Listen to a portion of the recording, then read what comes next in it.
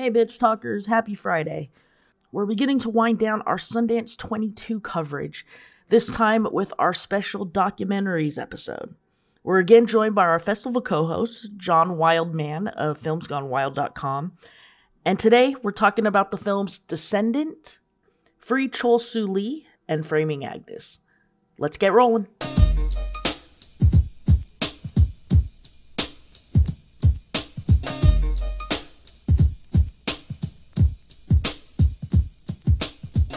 Welcome to Bitch Talk, booze interviews straight from the heart of San Francisco. I'm Erin. That's Ange. Hi. That's Shar. Hello. You can find us at bitchtalkpodcast.com where you can sign up for our monthly e-news. For behind-the-scenes videos and 2-minute clips of our interviews, head to our YouTube channel and subscribe. You can find us every other Thursday morning at 9:30 a.m. at BFF.fm. And if you like what you hear, rate and subscribe wherever you listen to podcasts. For the love of God, do it. It really helps. Here we are at Sundance 2022 virtually, and I am John Wildman. I'm the editor-in-chief of FilmsGoneWild.com with my Bitch Talk podcast teammates, Erin Lim and Angela Tabora. And right now, we're going to talk about the documentary Descendant, and we have our director with us, Margaret Brown. Margaret, welcome to the show. Thank you for having me. All right. We always like to start this off by having our filmmaker introduce the audience to the film because they have not seen it as yet. So tell us what Descendant is about. Well, Descendant is about my hometown of Mobile, Alabama, where the last slave ship was discovered 2 years ago. Although it was scuttled and burned there in 1860. And the film is a kind of a story of a few different sets of the descendants from the Clotilda and the descendants of the people that brought them there. And you know, it's, of course, that's the thing that ties everything together, but it's also wonderful in how it deals with environmental racism and other aspects, which I found fascinating myself because I live in South Dallas, which is chock full of environmental racism, and so I know the struggle very much from how my wife and I have dealt with it and worked with it here. So I was very enthusiastic to see, which we don't often see, civic politics in action in the film. Yeah. And I know that I know we're going to get into the historical aspect of this and what that meant to the community. But I would love to actually start off with that and talk about, you know, your approach to filming that, because let's face it, sometimes that can be really dry to watch. But you tied it in so nicely into the lifeblood of this film. Well, one thing that's really interesting about Africatown is that 2,000 people live there, and I don't know if you noticed at the end of the film how many activist groups are in Africatown. There's 2 environmental groups. I mean, there are 2,000 people there. I mean, people come from other parts of the city, but it's not like a giant community. And one thing that really struck me when I first started filming for this film, because I actually made another film 15 years ago that was also sort of about the Clotilda, this is in a weird way a part 2, but the films are very different. You know, I was like, wow, like and it's a very like elderly community. I mean, there are children there, like there are young families there, you know, but I was just like, all these like septuagenarians are very active with like politics, you know, they really care. And it was very striking. I feel like I went to more, you know, activist meetings and community meetings in Africatown than I did in the whole rest of the city and the rest of my life combined. And that was very inspiring. So, I mean, you know, Ramsey Sprague, the native organizer who moves to Africa. I mean, his story is not really in the movie because the movie's more focused on the descendants, but he basically moved to Mobile to help with, you know, their struggle. And, you know, I think there's a lot of passion around what Africatown means and could mean. So I think people are really drawn to that. Yeah. And on the topic of that struggle, just first, thank you for this very powerful and moving film. And we're obviously going through this range of emotions with the descendants, rightfully so. But I'm also interested in your own emotional journey in creating this film as a native and coming to terms with your homeland's past? Sure. I mean, well, I feel like as a white person who grew up in the South, like I feel like it's really tricky to make a movie like this. When I first started it, I thought it would be like Order of Myths, the film I made that's sort of a precursor to this film. I always describe that as a film that's sort of like white anthropology, like looking at what whiteness looks like.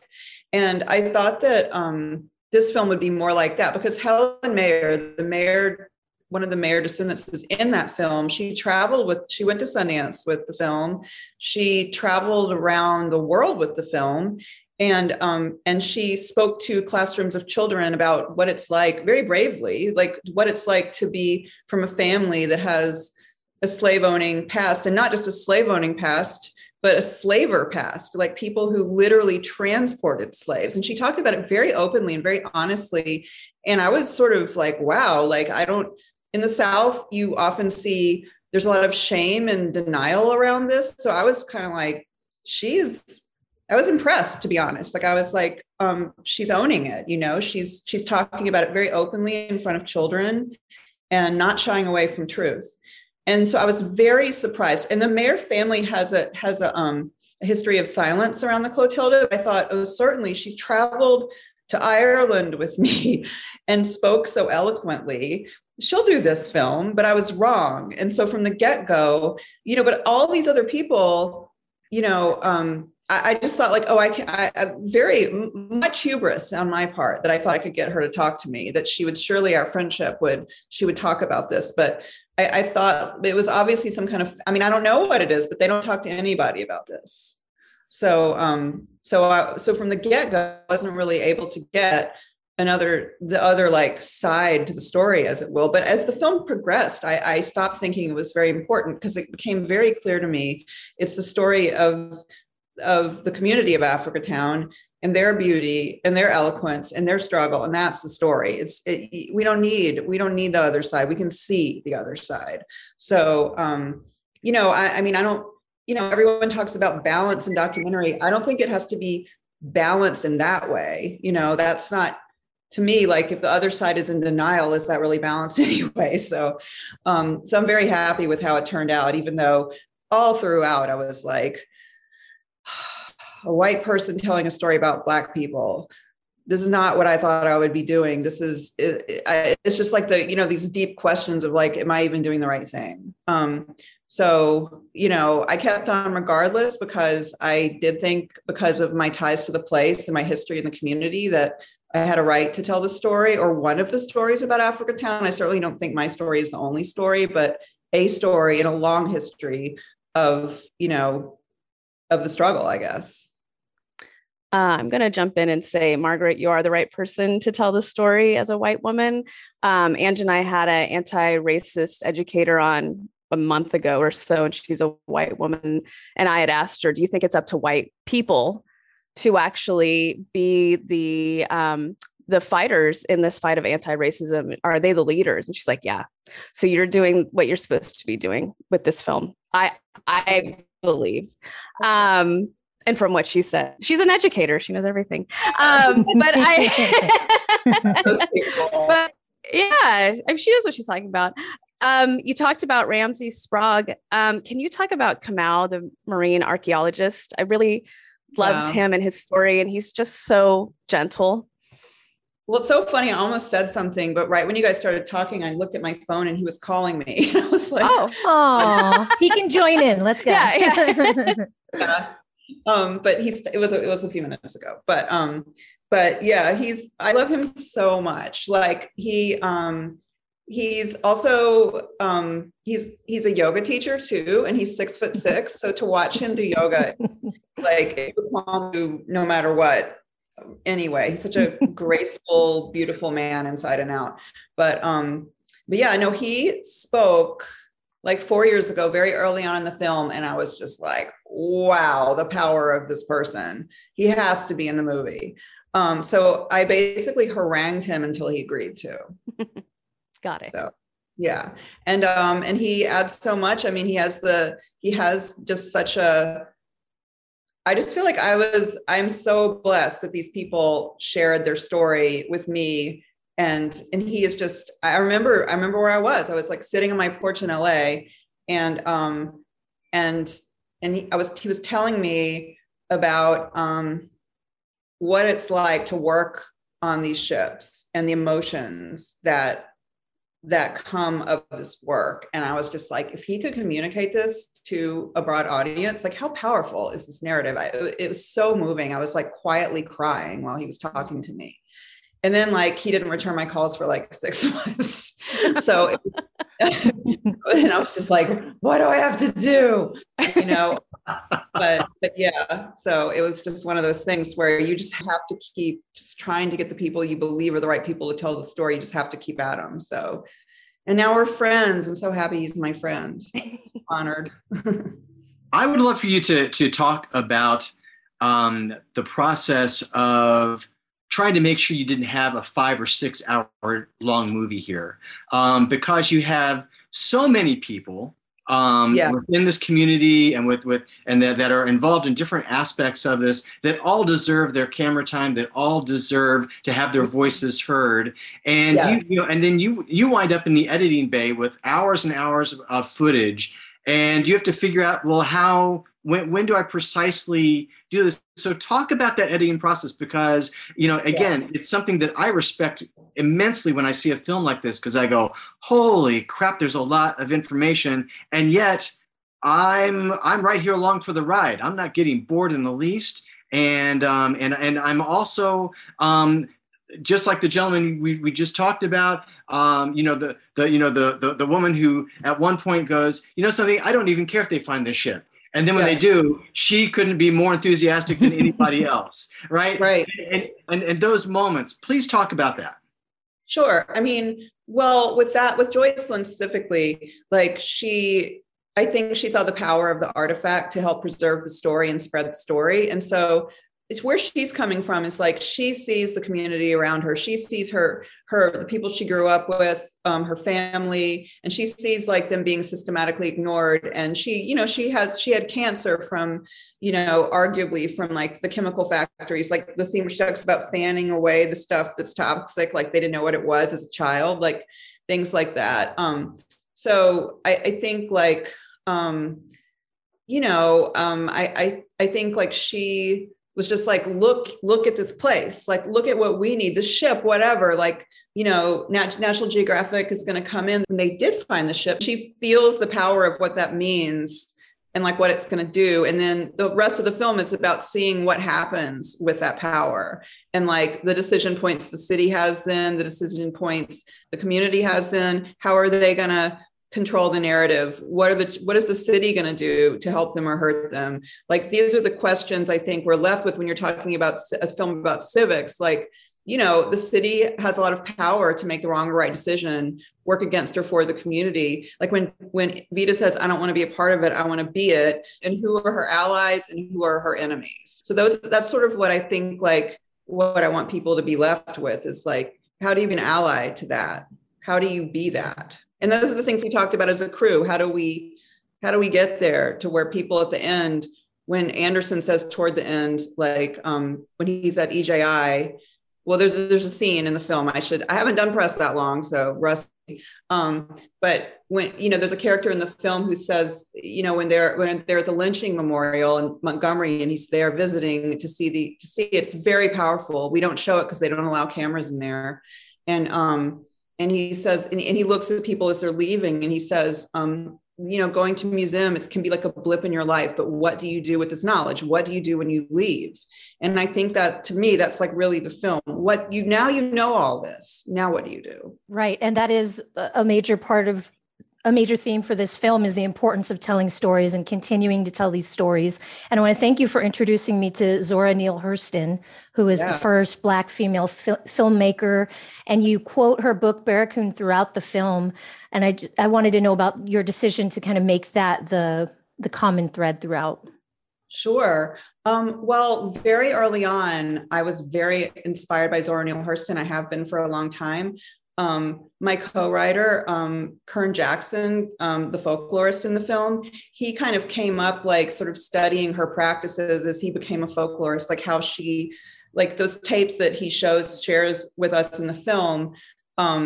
Those are things that like he recorded 25 years ago for his PhD. And his PhD was about Africatown. So, we have some very recent, tapes from his like folklore. I forget what he calls it. He has a word for what he calls, and it's a different word than he used in documentaries, but it's like, when I first heard him say it, it sounds like something out of a spy movie. I cannot remember the word, but the way you talk, an informant is what you call someone when you're a folklorist and you're getting them to talk about, stories of their family. It's called an informant. And what are you even talking about, an informant? Like, this is not a movie about the FBI, but now I understand what he means. Yeah. Well, I think it's an appropriate way to actually in the interview, because the film informs us quite a bit. And again, not simply on just the historical note and the accomplishment of finally finding concrete proof that this ship existed, that the stories weren't just mythologies, that it actually happened, but also to tie it into the real context of what happens with local communities, and being able to give them kind of like their own fighting spirit to champion their own causes. It's really quite the film. Again, the title of the film is Descendant, which is screening at the 2022 Virtual Sundance. And we've been talking to Margaret Brown, the director. Margaret, it's been great talking to you about this film. It's been really great talking to y'all too. Thank you so much.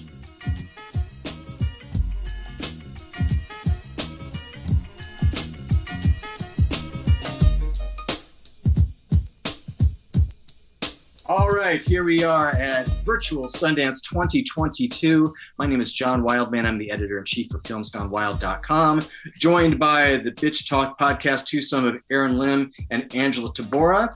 And right now we are going to have we've got just a series of fantastic documentaries. This is another great one. Free Chol Soo Lee is the title of the documentary. And we have the directing team behind that, Julie Ha and Eugene Yi. Welcome to the show. Thank you for having us. It's great to be here. Okay, now and I always wonder if when we have two directors, if you guys did like a rock paper scissors to decide who's going to take these kind of jobs. But one of you, we want you to describe the film to our audience who has not seen it as yet. So who's going to take the honors to tell us about Free Chol Soo Lee? I can do that. So Free Chol Soo Lee is a film about a Korean immigrant in 1970 San Francisco who went to prison for a murder he didn't commit. And it's about the movement that sprang up to free him. He would be in prison for 10 years before they were able to get him out. But he would struggle once he came out, not just because he'd been in prison for 10 years and because of the institutionalization of that experience, but because of the expectations of the community as well, and how much he'd become a symbol for the entire Asian American community. And so our film explores that relationship between the man and the movement he inspired, and also explores the question of just what happens to the man after the movement is done. Ange and I live in San Francisco, and it was great to see all that archival footage. But I wanted to know about the choice of the narrator and the narration throughout the film. If either one of you can talk about who this person is and why you both made that choice. Sure. His name is Sebastian Yoon. And I'm sure you'll agree that he does a beautiful job and brings such an emotional authenticity. He's not a professional actor. Our brilliant producer, Sue Kim, is the one who discovered Sebastian. She went to an event for a documentary series called College Behind Bars. And that follows incarcerated men and women who take part in a program that allows them to attend college classes and earn their degrees while incarcerated. And Sebastian was one of the people featured in that series. And so he was on a panel at that event speaking, and Sue was just really moved so much by his honesty, his openness. And then she just sort of had this instinct that he could be the voice of Chol Soo Lee. And so she told us about him, and we reached out, and he responded quite quickly, that he was interested. And then we sent him a copy of Chol Soo Lee's published memoir, and he read it, and he said he just could identify so much with Chol Soo's story. And he came on board and just really embraced the process and the role, even though I'm sure it was very hard for him to revisit some of the trauma from his own incarceration. But he said he really wanted to advocate so strongly to make sure that people could understand what Chol Soo Lee went through, because it's so easy for all of us to judge, like, why did this guy, after, he had a whole movement of people working, for him for years to free him. And then why did he mess up so much after his release? And Sebastian really wanted to make sure that people could sort of just listen to him, try to understand what he went through, everything he had to overcome, and before, versus passing judgment so quickly. And so Sebastian just really helped us. He worked with us on script development, even revising our script that we had for Chol Soo Lee to make sure we could bring out not just the physical violence of person, but the emotional trauma, the depression, the loneliness. And so we feel so fortunate. I thank Sue all the time just for having this amazing idea and connecting us with him, because, we felt like finally when he came on, Eugene and I could have sort of that security of knowing okay, as hard as we've worked to make sure Chol Soo's voice comes through, this was sort of that final missing piece that we needed to feel like we could do it. Sebastian had me on the verge of tears just the whole time. Just really a beautiful, powerful performance. And I think I love when Chol Soo Lee, he's being interviewed and he says something along the lines of, when I was outside of prison, I wasn't an angel, but I also wasn't the devil, as we all are, So I want to know about your process in showing those two sides of him without making it feel forced. That's a great question, because it really was a difficult balance that we had to navigate. There was just all this material that was really quite intimate of Chol Soo Lee, of phone calls that he had with the reporter that we used later in the film. There's of course that video footage, and then there's the memoir, and the memoir is hundreds of pages long. So how do you emphasize something that makes him feel like a coherent character? I really just have to give credit to our editing team. They were just so amazing in terms of helping craft a coherent picture of who he was. That Aldo Velasco, Jean Chan, our co-editor, Anita Yu. It just really was so. In the earlier versions, it was really hard to get a bead on Chol Soo, if I'm being honest. And it was because there was just so much material from so many places, but they just really winnowed it down until we really got a sense of who he was. And I think I just can't thank them enough for the job they did. I love asking the question when we have directing tandems of who did what exactly, and who was responsible for what. And in the case of the two of you, here we got Eugene, this is your first film, and Julie, your first documentary, correct? So now we have two filmmakers that are either new to the form, new to or just new to it completely, who are now teaming up. And so tell us about how you sorted things out between you throughout the course of filming. I'm from a journalism background, print journalism. And so I've never worked on a film at all before. But Eugene is actually, at least he's worked in on documentary films before. So he had some experience to draw from. For me, it was completely new. And I think it was good that I was completely naive about how hard it would be.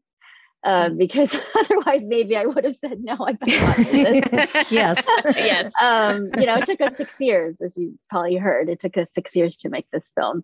But I just, really, I know we worked our hearts out. I think in terms of at least being able to, rely on the things that were familiar to me were story research, reporting, and things like that. But as Eugene was saying, it's I like to talk about also the fact that this was not a solo or a duo. This was actually a chorus. of people, just like the movement. You know, you can't just cite one person or two people. It was like the whole movement that made it successful. And I feel like we've mimicked the movement. You know, it took us 6 years to make this film. And it was like, because so many people came in and like the story moved them so much that they were willing to like put their all into it, that they, you know, put their passion and their creativity. And that's why we were able to complete the film that we did. You know? Yeah, I appreciated obviously the main story, but I thought the sub story of investigative journalism was really important to layer into this, because the times we're living in are very interesting. And now knowing, Julie, you work in news, just wanting to know, was that something that was in the story ahead of time, or was it something that kind of sprinkled itself while you were working on the doc for 6 years? We always knew that the journalist K.W. Lee, who does that investigative journalism, would be a key character in the film. I don't know if you know, but he's actually a very influential figure for Eugene and me. He's my mentor of 30 years. He's the person who inspired me to become a journalist in the first place. I met him when I was 18 years old. Wow. He's quite the force of nature. If you ever meet him in person, he's 93 now. But he's also just he has the most impressive journalism background. You know, he's a Korean immigrant. He covered the Jim Crow South, and as he says, the Yellow Peril West.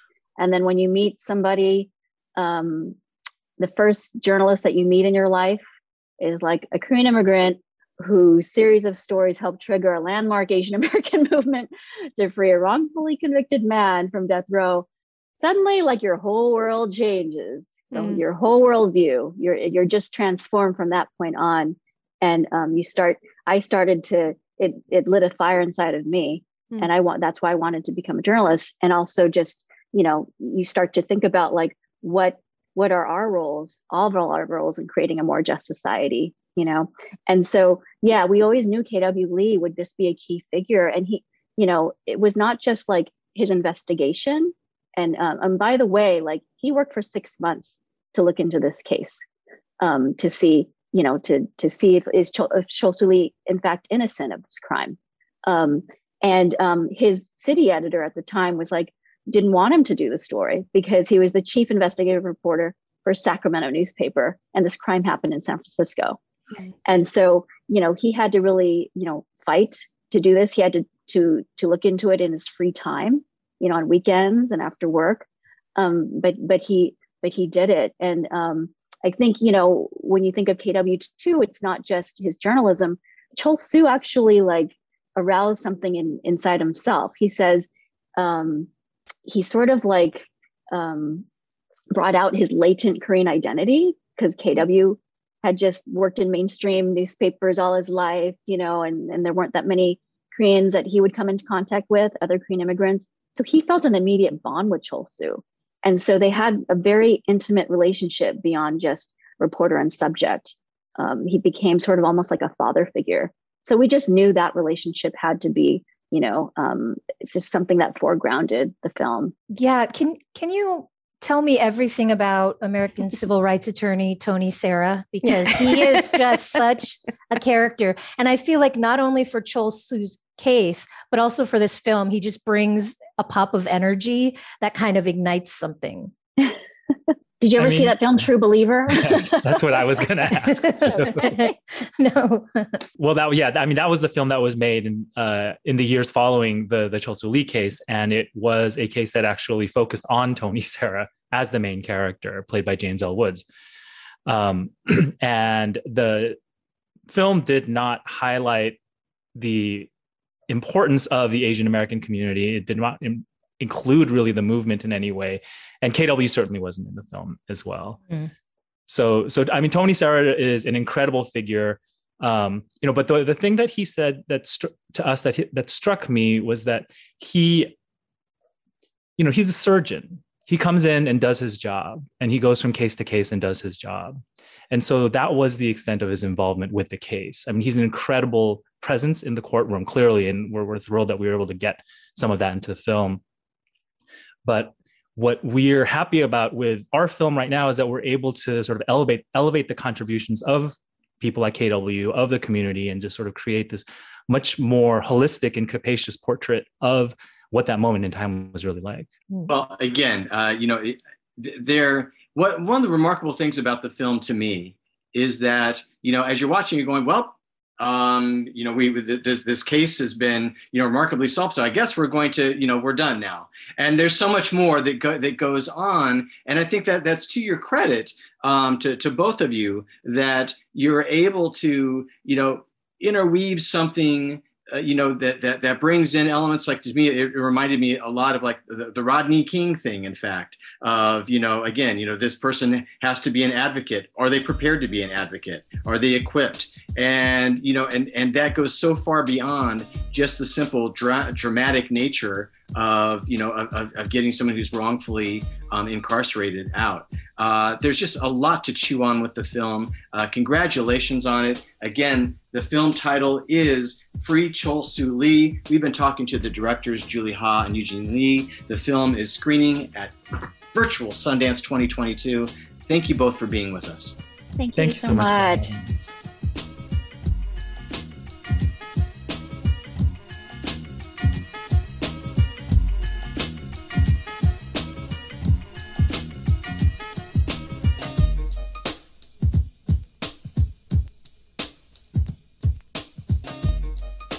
Here we are at the virtual version of the 2022 Sundance Film Festival. My name is John Wildman. I am the editor-in-chief of filmsgonewild.com. With me is the super awesome duo from Bitch Talk Podcast, Angela Tabora and Aaron Lim.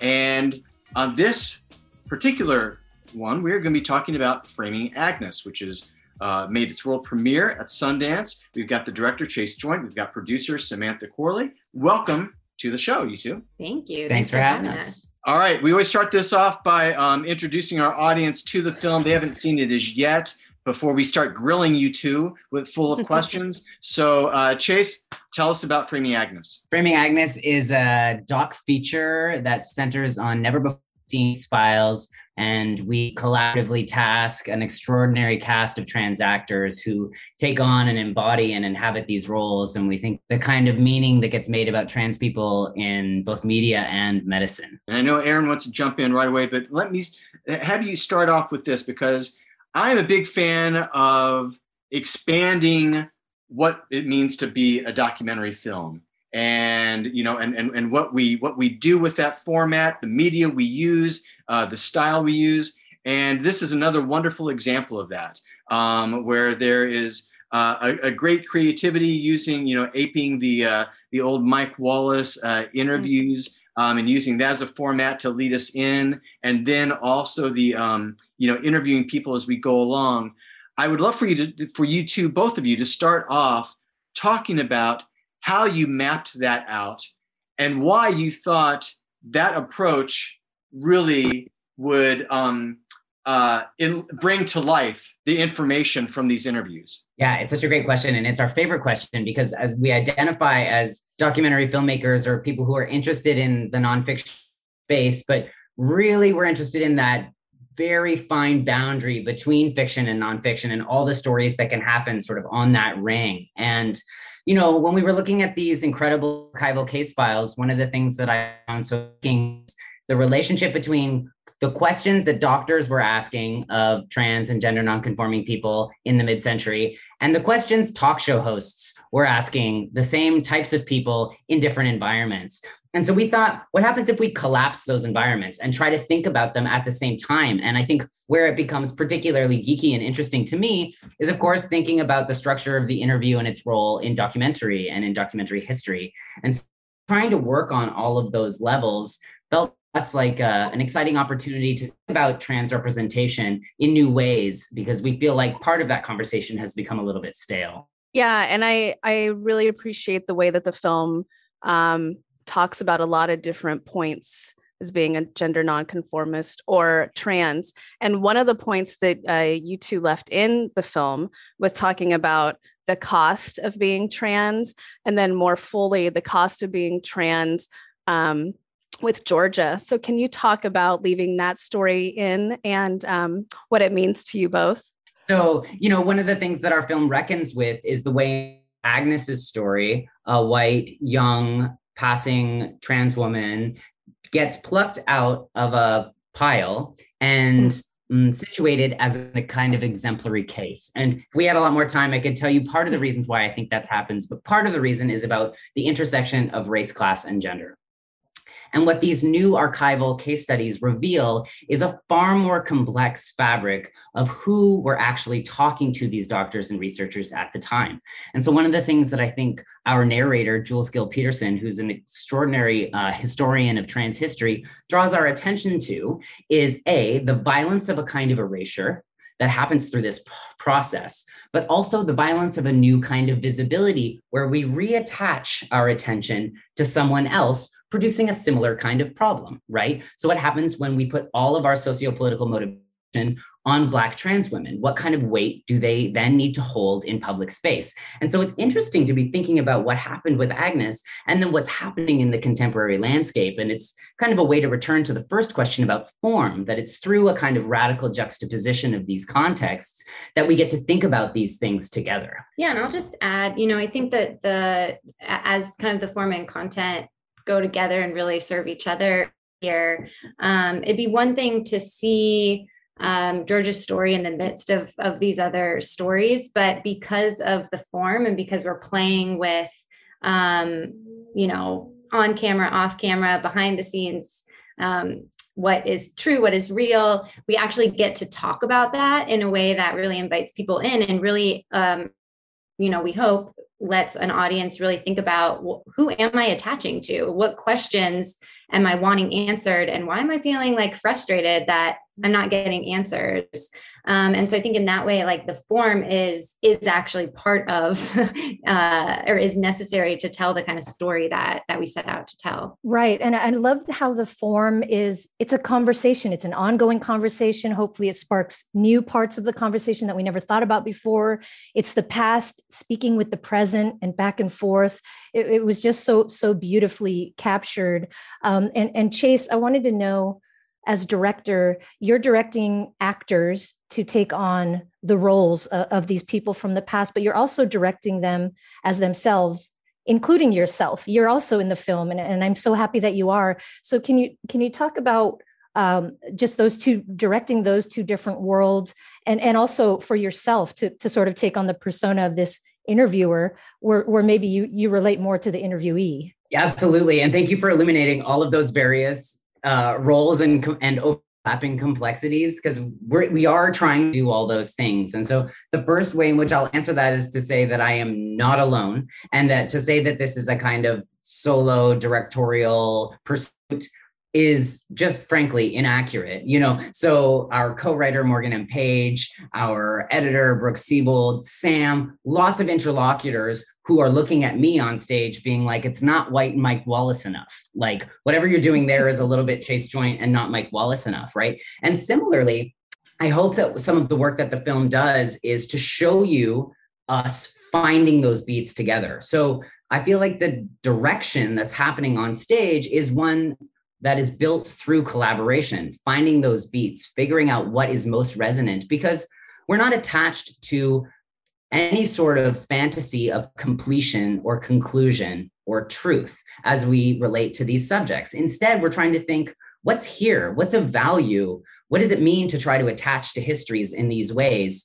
And that's a conversation that needs to be had with those who are choosing to step toward those inhabitations. I would also like to dig into the cast that you have, because they're amazing, you know, and I know Jen, she's been at film festivals of mine, and I'm a huge fan. But all of them, they all had the common denominator of having an openness of spirit, which I think was like kind of so key to get across and to let us as the audience into their particular stories, which of course was enhanced by the fact that you're interviewing them as themselves as well personally. So you know, one, they're wonderfully giving wonderful performers as actors, and at the same time, you know, we're getting that extra added depth. So please talk about how you know, how you found them, how you got them on board, because man, it's just a wonderful group.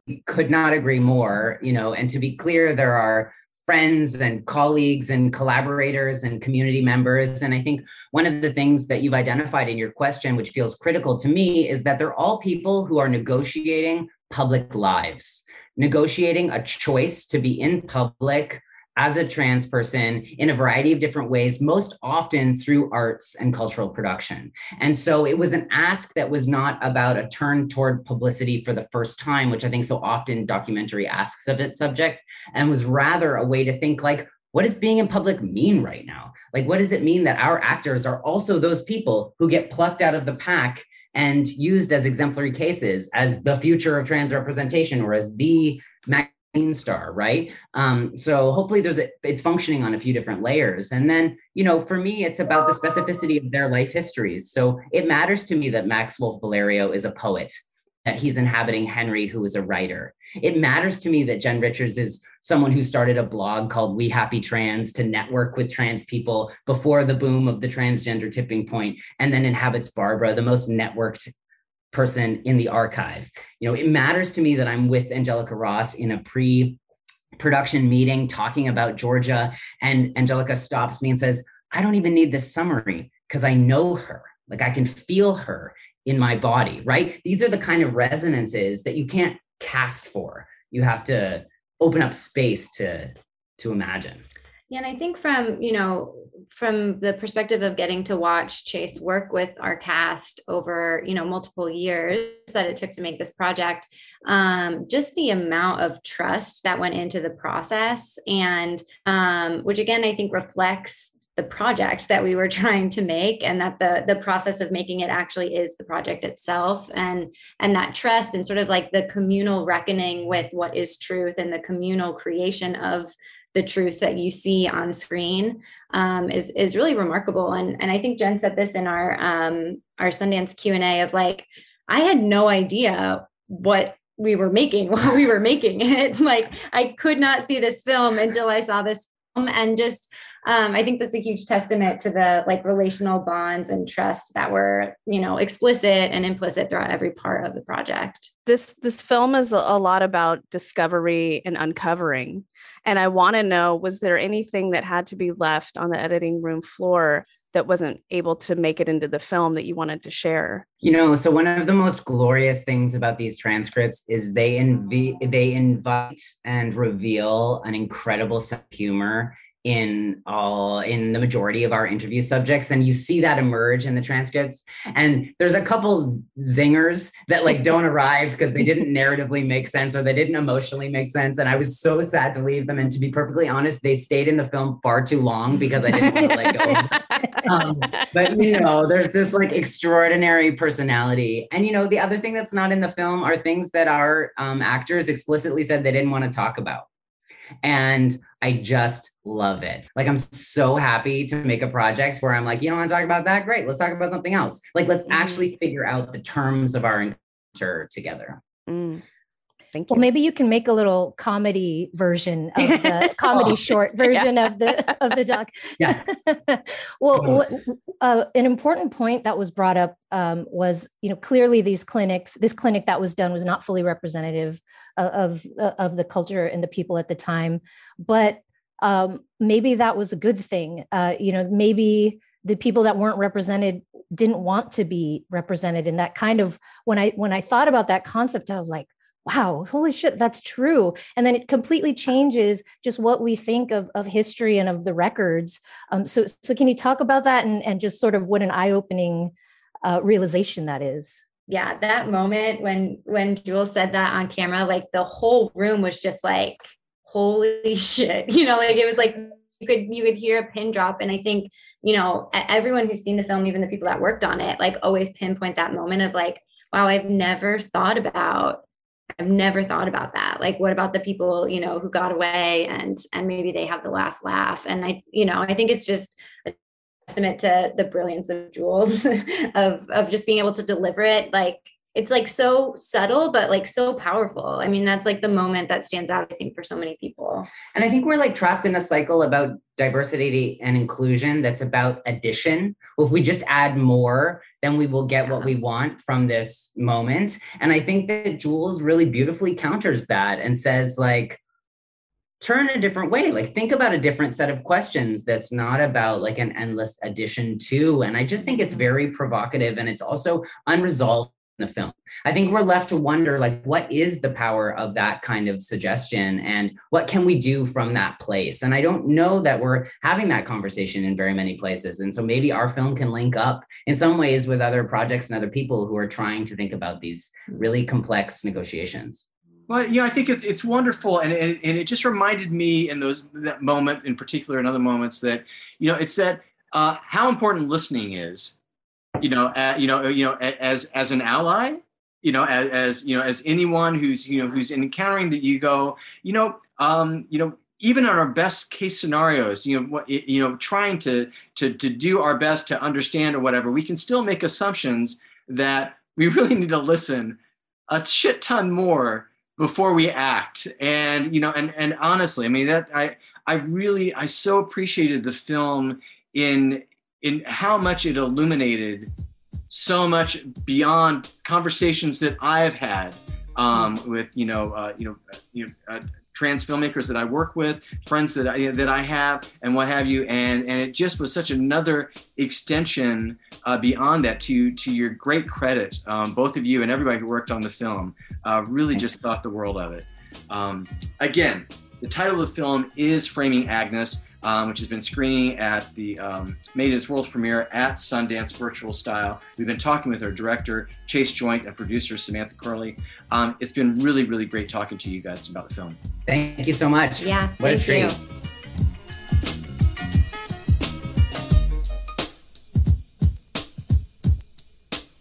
If you like what you hear, rate and subscribe wherever you listen to podcasts. For more information about us, you can head to bitchtalkpodcast.com. This podcast is created, hosted, and executive produced by Aaron Lim. My co-host is Angela Tabora, aka Captain Party. The show's edited by producer Shar. We're powered by GoTo Productions.